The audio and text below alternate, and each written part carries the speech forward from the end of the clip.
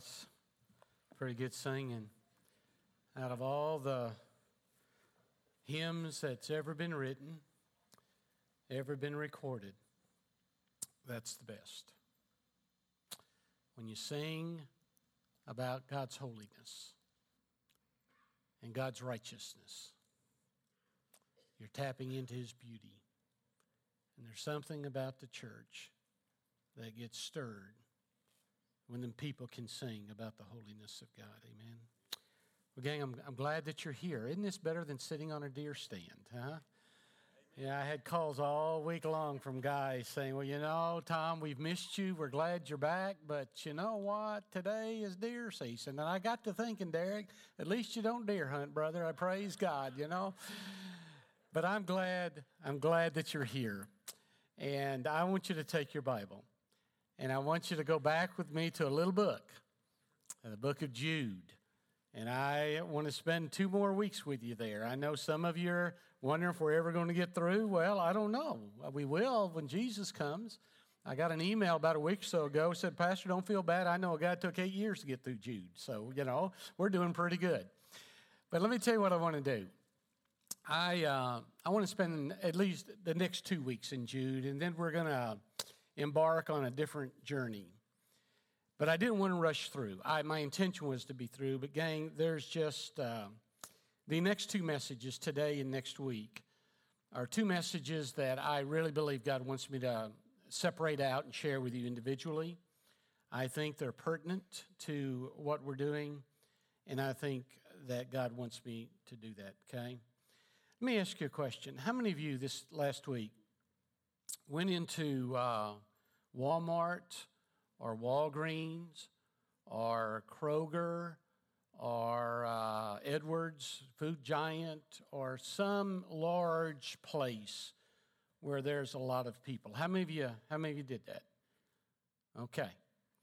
Now, when you went in to those places, how many of you stopped? How many of you rushed in, grabbed your stuff, and rushed to the checkout line and fussed because there were 3 or 4 people ahead of you, and never stopped to look into the eyes of someone you don't know?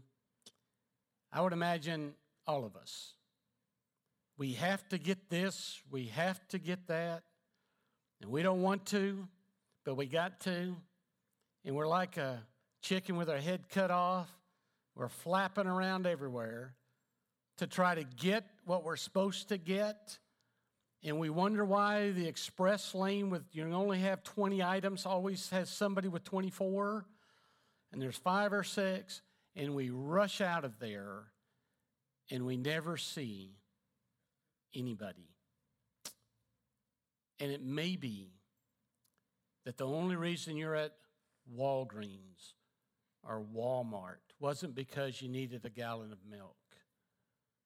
Maybe it was because somebody in Walgreens or Walmart weren't there for you to bump into, but they were there for you to touch. And that's what our text is going to be today, okay? Let me begin by telling you a little story. And then I'm going to do a moment to recap. We may have some guests that doesn't know what we're doing. That's okay. We don't know what we're doing, but we're having fun. And then we'll look at a passage, okay?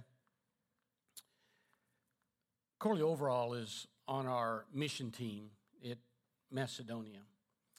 Before he left, he sat down and talked to me. Corley is just really got a desire to share Christ wherever he goes.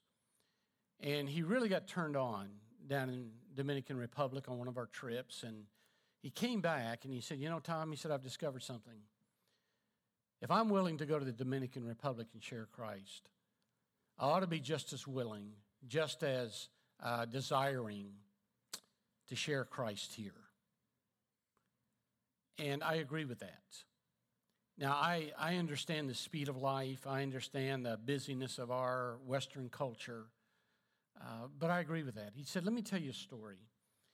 He said, I went to Walmart, and he said, man, the best place to witness for Christ is in one of the benches at Walmart. That's what old men do anyway. We're good at sitting at benches, right? But he said, I went in there one day, and he said, I was sitting in a bench, and there was an older gentleman there. And he said, I looked at him. And he said, I saw pain. I saw hurt. I saw someone who just seemed inside to be dying. And so I went over and sat down and scooted over and began to talk with him.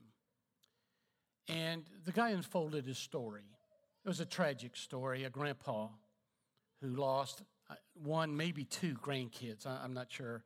I can't imagine that kind of pain.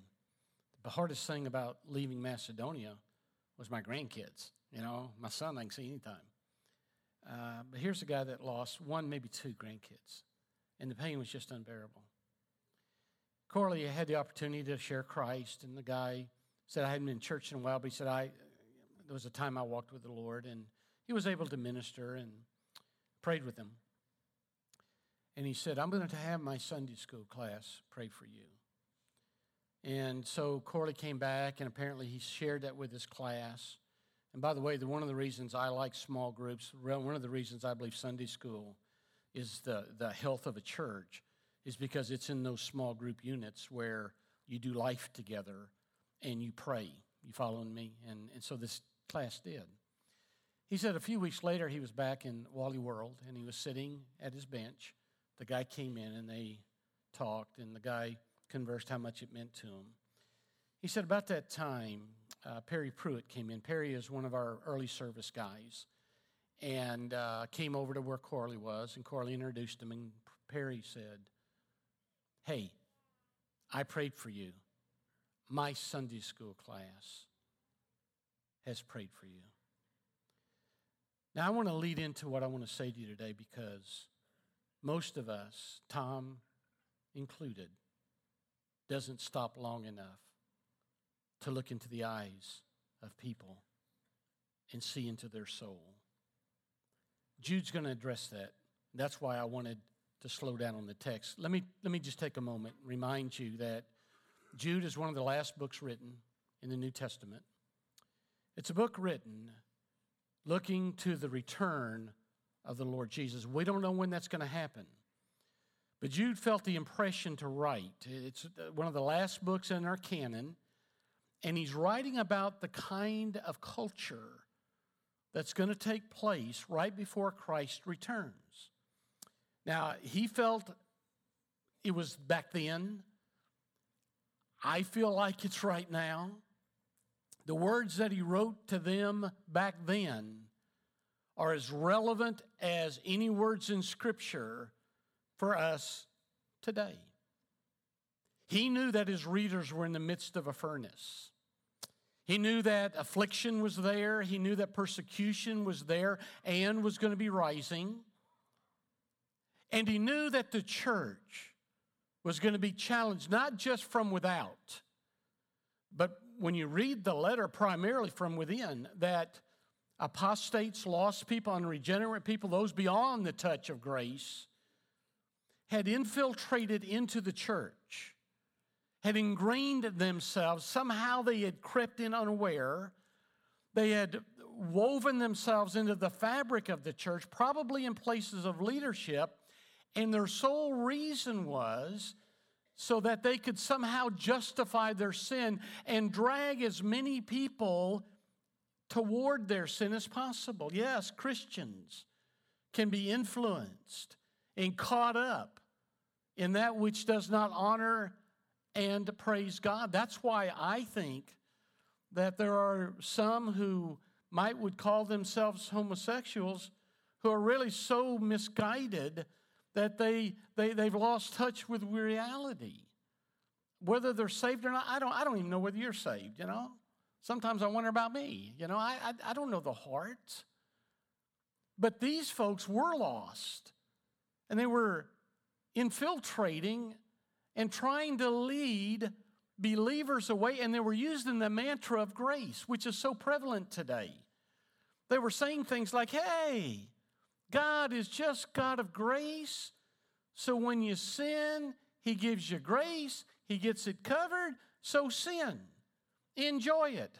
Have fun, because all that means is God turns on the spigot of grace a little bit more and more. And unfortunately then, as well as today, I think that the reason I think Jude's so relevant today is because that's what's happening today. And so there are those immature, maybe baby-type Christians, maybe not even just baby Christians, that sometimes get sucked into that, and their lives have to be miserable. Their testimony is hypocritical, and their end will be sad. Because when they stand before Jesus, they're going to stand before Jesus in shame. I shared with the first service that, gang, I know that we're imperfect, aren't we? I mean, our church is imperfect.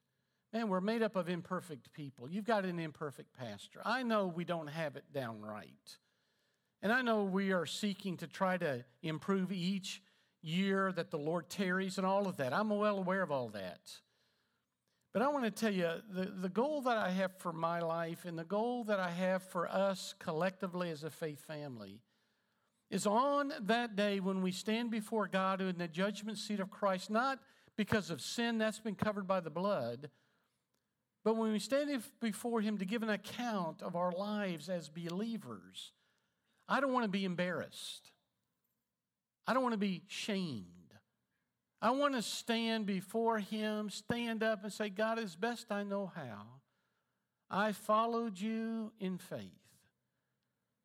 And I dearly desire my dear church, Indian Springs Baptist Church, my faith family, to be of the persuasion that while we know if it wasn't for grace we're in hell, but because of grace we're saved, and we're doing our best to stand tall in the midst of challenging times for God's people. You think this thing in Houston about this wacko mayor trying to get pastors to send her sermon, you think that's just a fad? Someone told me today, Mike Huckabee said last night on TV, I think every pastor ought to send every sermon they've ever written to her. Send some Bibles along the way. Let the Gideons, But then listen, that's not a fad, gang. That's where we are. And that's the way it's going to be. So we have to decide where we're going to be on that. And so Jude writes, and he urges them to be faithful. Contend for the faith. It's not a playground. It's a battleground. Wrestle unto death. He said you can pick them out because the first thing they do, they pervert God's worship. They become I-centered instead of theo-centered. It's I, not Him. It's what it is for me, what I get out of it instead of what I give to Him and how I praise Him. So their worship is perverted. God's word is perverted.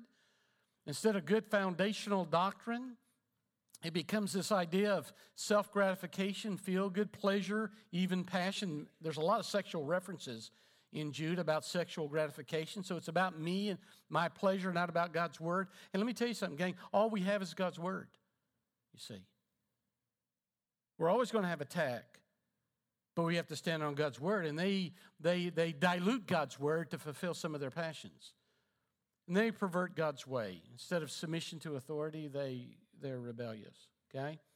Now, I want you to take your Bible. We're going to begin reading verse 17. Everything that he wrote was really directed to verse 21, which we dealt with before I left.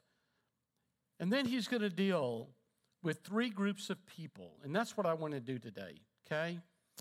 He's going to deal with three groups of lost people. And the reason I did my introduction the way I did is because the next time you go into Wally World, don't go in with a chicken with your head cut off, trying to get what you need to get and get out of there and fuss because people are in your way. Here's my goal today, is for you to slow down long enough to look someone that you may not know in the eye and see if you can see into their soul and see if you can discern which of one of the three groups that Jude talks about, okay? Now, I have to be totally upfront with you. Do these three groups represent every lost people that has ever lived in all of history? I don't know. I don't know that, okay? I do believe that when Jude was writing to his people, it represented every lost person at that time in his culture and in that context.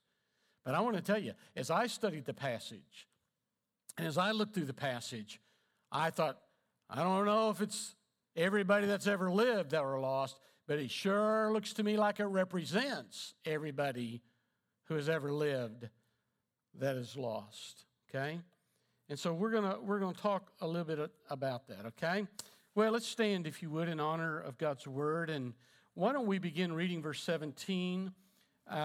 Verse 22 and 23 is the heart of my message. But let's read that whole thing, okay? Verse 17, Jude, verse 17. But you, beloved, ought to remember the words that were spoken beforehand by the apostles of our Lord Jesus Christ, that they were saying to you, in the last time there will be mockers following after their own ungodly lust. Gang, do you see that happening today? Hello? Yeah, you do. Turn on TV. Read the paper. Man, if people love to throw stones at Christians and they pick the minority that are visible instead of the faithful ones like you, dear people. These are the ones who cause divisions. They're worldly minded, devoid of the Spirit. They're not saved. They're apostates. But you, beloved, building yourself up on your most holy faith, praying in the Holy Spirit, keep yourself in the love of God, waiting anxiously for the mercy of our Lord Jesus Christ to eternal life. Remember, last time before I went overseas, I said, here's the deal here. You find yourself in a place where God would be pleased to hang with you. That's what that means. What is the location that keep yourself in the love of God? In the location where God would be happy. Jesus went to a wedding. Hey, weddings are good. See? Jesus might even go to a Razorback game next year. Okay? See, I'm just telling you, not everything has to be church. Not everything has to be Sunday. Would Jesus go fishing? Yeah, probably he was, didn't he? He ate fish. Would Jesus go deer hunting? Not on Sunday morning. He might go deer hunting. I don't know. All I can tell you is if you would be comfortable with Jesus hanging with you wherever you're at, doing whatever you're doing, go for it and enjoy it. And you do it through edification of the Word of God, through praying and living your life anxiously, patiently, excitingly waiting for Christ to come back. Wake up every morning thinking, this may be the day. And go for it. You with me on that? You're not a prude. Christians aren't prunes that are all shriveled up. And if anybody ought to live in victory, it ought to be us. If anybody ought to have joy, it ought to be us. People ought to see us living the way God wants us to live because He's redeemed us through the blood of the cross. Man, we've been forgiven. He's on our side. He's in our camp. You follow me? Well, I already said that before, didn't I? Okay. Now, look at verse 22 and verse 23. By the way, next week we're going to finish with the greatest benediction in all the Bible. Verse 22 and verse 23. Notice the three groups. Have mercy on some who are doubting. That's number one. Save others, snatching them out of the fire. That's number two. And on some, have mercy with fear. That's number three. And then he summarizes, hating even the garment polluted by the flesh. Father, this is good stuff. Don't let me mess it up. Because we need this the next time we're at Wally World. In Christ's name, amen. Well, maybe not Wally World, but anyway. Okay, be seated. Keep your Bible open, all right? Group number one are called the doubters. See verse 22 there? Now, here's what Jude is telling us. He's saying there are some who are really, truly wondering about heaven and hell. There's some spiritual activity going on in their heart. Perhaps there's a process of redemption that has started and the efficacious calling of God is underway. How should we react to them? Well, how about tender compassion? Mercy of God. That's what that means. You see, gang, there are some people in your life, and there are some people perhaps in your family that have sincere doubts about Christianity. They want to know what's going on. They want to get their head around this concept of church and religion and Christian. All they hear is the bad stuff. All they hear is the hard stuff, and they interpret it to be mean and narrow. Now listen to me. I understand that. Truth requires truth, doesn't it? And truth is narrow, isn't it? The Bible tells us that, okay? And I'm not sure how you change all of that, but I'll tell you, with this group, you need to show mercy, tender compassion. You see, doubt is not unbelief. Doubt could be defined as someone seeking and looking for truth. And all of our friends, or some of our friends, need patient compassion. Jude calls it mercy. Now I want to ask you a question. I want you to think. Engage your brain here just a little bit. Who is it in your life? Who is it in your family or your friend or your work associates that's not hardened against the things of God, but they're just doubting or struggling a little bit? And they're like grapes on the vine. They're needing some mercy and some love. They're needing a little bit of instruction on the ways of God in divine truth. Maybe they're hesitating on looking for truth, and God has you there not to bump into, but to touch for Christ. I believe Cordy did that. Let me give you a good example of that. We've got this team in Macedonia. When I was over there, my son got a phone call. And it was a guy that he'd been dealing with from some time. And the guy called and he said, "Jeff, can I meet with you? I have some more questions." And Jeff said, "Certainly." He asked me to go. And so I went with Jeff, and we met this guy at what's called Eastgrave, which is a community center that our church has rented for the work there. So you're in this, okay? And we met this guy for 2 hours. I sat there and watched my son answer question after question. I injected a little bit. I have trouble keeping my mouth shut sometimes. But it was basically Jeff. At the end of 2 hours, I watched my son see a believer birthed into the kingdom. We were in the birthing room when this guy was birthed into the kingdom of God. I got to see my boy lead this guy in a prayer of commitment. But let me tell you what's interesting. I found out something later. I found out something later that his journey began when a mission team from Indian Springs went over, and a guy by the name of Russell Baker Russell got hung up on harmonicas some years ago, and God taught him how to blow, and you suck them and blow them. It makes noise. He took like 25 harmonicas over there and gave a little class. This was years ago. This guy went to it. It was a process that began. Over the last years, another guy in our church, Wes, through social media, Facebook, kept in touch. Off and on for these years, Jeff has been meeting and talking and dealing with him, and it just happened to be that I got to be there on that day when this guy was birthed into the kingdom of God. How do you classify that? He was a doubter, and he grew up in a blind religion called orthodoxy. He had questions about the freedom and the liberty that comes through the blood of the Lord Jesus. And God had to carry him through that. You didn't have to be hard with this guy. You didn't have to be mean to him. You just had to answer questions. Listen, I want to tell you, there's people in your life like that.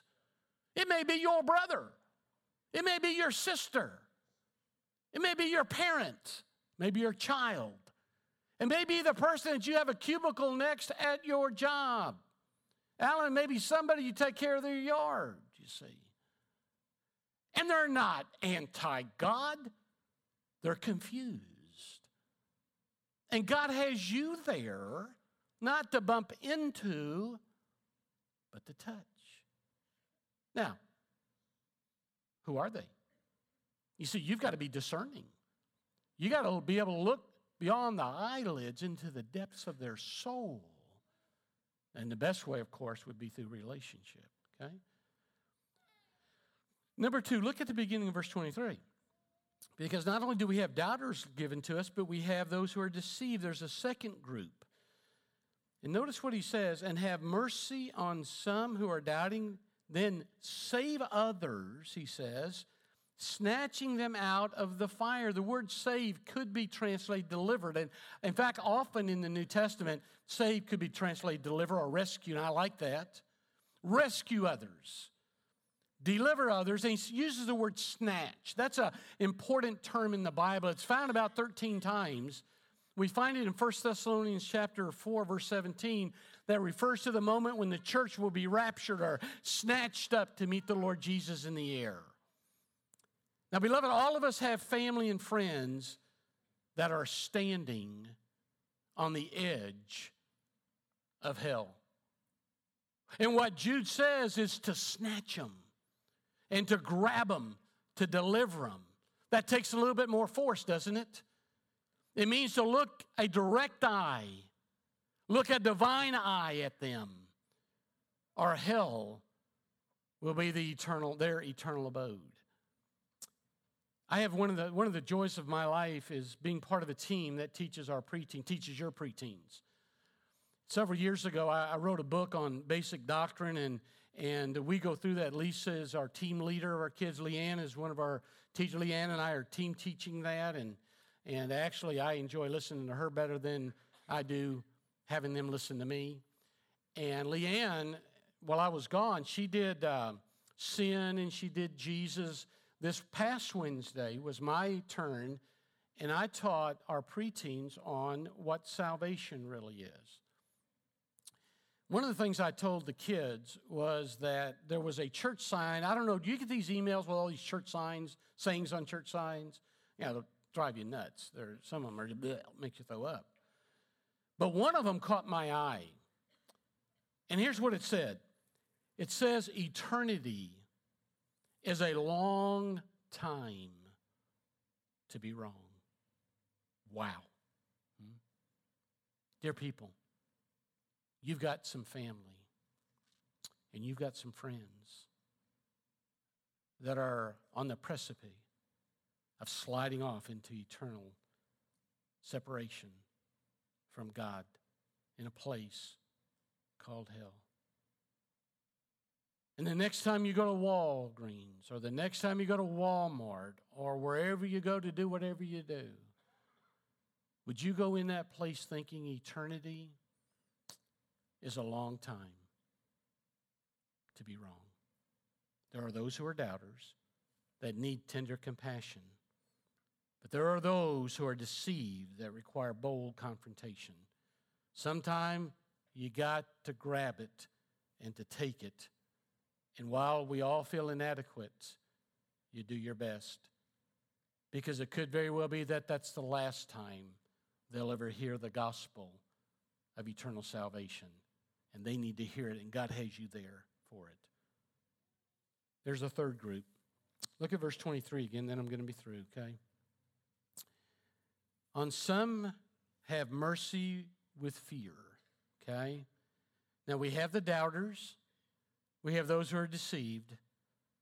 But here we have the defiled, okay? This is the group that you hear mostly about that throw out most of the anti-Jesus propaganda. They're the mayors of Houston. Or they're the, what's that thing that makes all these suits? What's that called? ACLU, okay? They're the God haters, the anti-Bible guys. They're in the minority, but they're vocal. Whether they're going to be saved or not, I don't know. That's not my business. That's God's business. But you notice Jude doesn't say leave them alone.